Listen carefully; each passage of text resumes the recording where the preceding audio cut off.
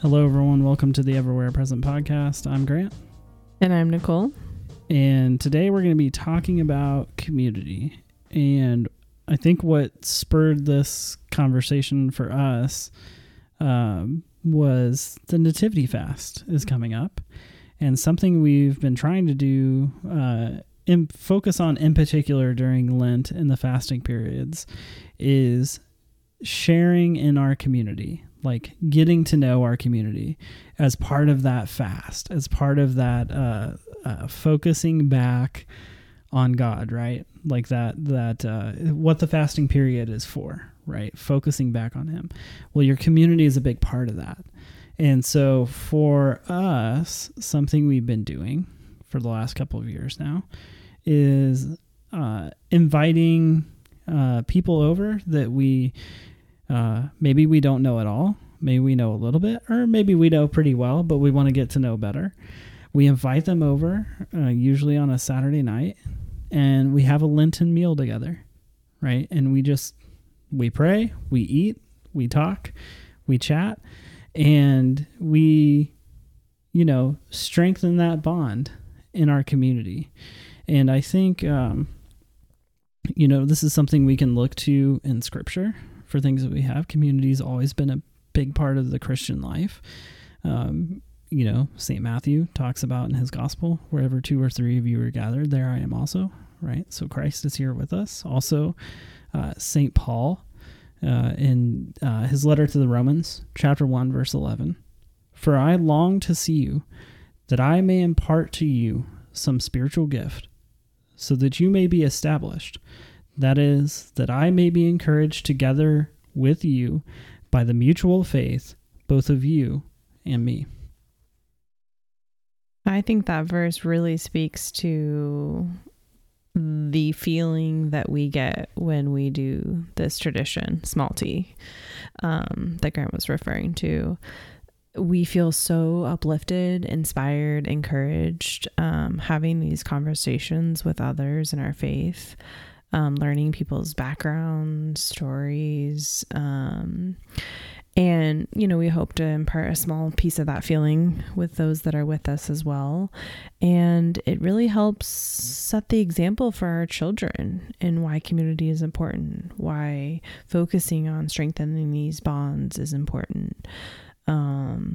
And it speaks to being able to, rejoice together as a community, but then also being able to carry each other's burdens, which, we can attest to that this last year. We've had a lot of people helping us carry our burdens, and we wouldn't have survived without that. And we are really appreciative of that community. And I think, what did spur that conversation was our focus with the fast, and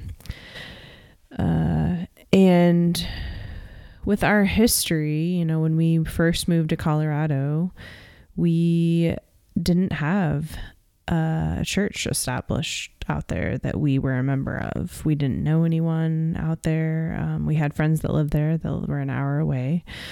And so we had an experience without community for a length of time. Yeah. And eventually we did kind of get involved in the church community out there. And it was an interesting experience. I think it gave us a different perspective on what community is, coming from our parish here in Indianapolis, which is a very large parish. And even when we first joined, it was still a large parish then. And then going out to Colorado to a small parish, right, where you have, 30 people on a Sunday in the church. And you go down to the basement. Yeah. It was kind of like, it was like your one room schoolhouse type, church, the small little church. You go down to the basement and you had a meal that someone from the community went through the effort to prepare for everybody, because that's what you were doing on Sunday, right?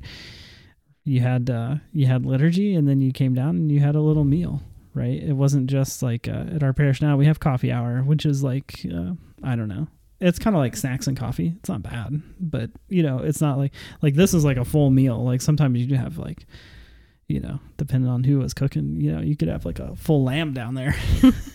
you could have a huge, you had my big fat Greek wedding down there some days, but, and so it was like, oh, this is community, right? And we got to know people down there, our oldest, her godparents, we met them at that parish.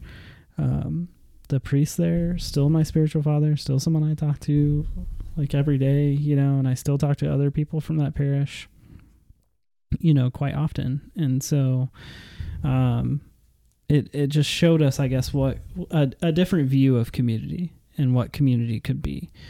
And so we started trying to do our part, I guess, to bring some of that back here, because it's not, when you have 150 or 200 people on a Sunday, it's not possible to have, a full sit-down meal and really get to know people. And so you have to make the effort outside of that. And I think that's part of living liturgically, right? Is trying to form these little bonds, throughout the year and with different members of your community. We have some small groups here, and our small groups a way that we do that we grow closer to our community. And we do it in other ways too. It's not just about, having someone over for a meal or having a formal small group. Another way that we do it is through our prayer life. So especially our oldest, she's very aware of like the prayers that we're doing. Like we frequently do a sick prayer, whether for our children that are sick or if we're sick. But we also do sick prayers for anyone in the community that we've heard, are in the hospital or are, just at home sick. And so she will add people to that list from her community. So sometimes she'll add someone from school. Sometimes she'll add someone from church. And we just, say their name as part of the prayer. And then she also uses like a prayer for family and friends where you can list names. And we add people to that list as a family. People that we know as adults that need prayers. And then she also will add people to that list to pray for the community. Yeah. So, we've talked about a couple different ways here. We've talked about, having a meal, hospitality, which is obviously big in the faith, having people over, right? We've talked about formalized things like small groups, and we've talked about perhaps the most accessible way for most people to get started with this is to pray. Have a list of people, that you want to pray for, whether that's your godchildren or your godparents or people in your community, that, if we see someone who's struggling in our community or going through a rough time, or we know they have something big coming up in their life, we'll make sure to just add them to that intercessory prayer. And that's something very easy that you can do as well in your home. And you can show your kids that as well, right? You can show them that it's important not just to read the prayers in the prayer book or to say the Jesus prayer, but also to pray for other people. There's something to be said for when you're going through things, that you're praying, but also asking your community to pray for you, to kind of multiply those prayers, not necessarily that, the more prayers and, you got to reach some level for God to give you what you request or whatnot. But, it's good to have that community praying and thinking for you, and so I think those are all important things when you're trying to live liturgically. Is to remember that we work out our salvation in our community, and that involves us interacting with them, and not just on Sundays, but throughout the week as well. Nicole, any final thoughts on community and living liturgically? No. All right. Well, I think that sums it up for this episode. Since we were talking about community, if you would like to join our little community here online, we are going to be hosting a nativity small group going through the book Behold a Great Light from Ancient Faith Publishing. And it's a daily devotional. It's a short read, like one page front and back, of a little snippet for nativity, a little thought for nativity. And then we're going to meet every Tuesday starting on the 21st at 8 p.m. And we're just going to discuss the week's... on Zoom. On Zoom, yeah, sorry, on Zoom. We're going to discuss the week's devotionals, what stood out to us and, what we thought of it and that sorts of things. So if you're interested and you want to join us for that, you can visit our website, everywherepresent.com. And if that first landing page, it'll have a place you can put in your name and email. And we'll send you the Zoom link on Tuesdays before we start the meeting. And as always, if you have any feedback or anything like that, you can now send us an email to info@everywherepresent.com if you'd like to share your thoughts with us on that. Or we're still available on Instagram @everywherepresent.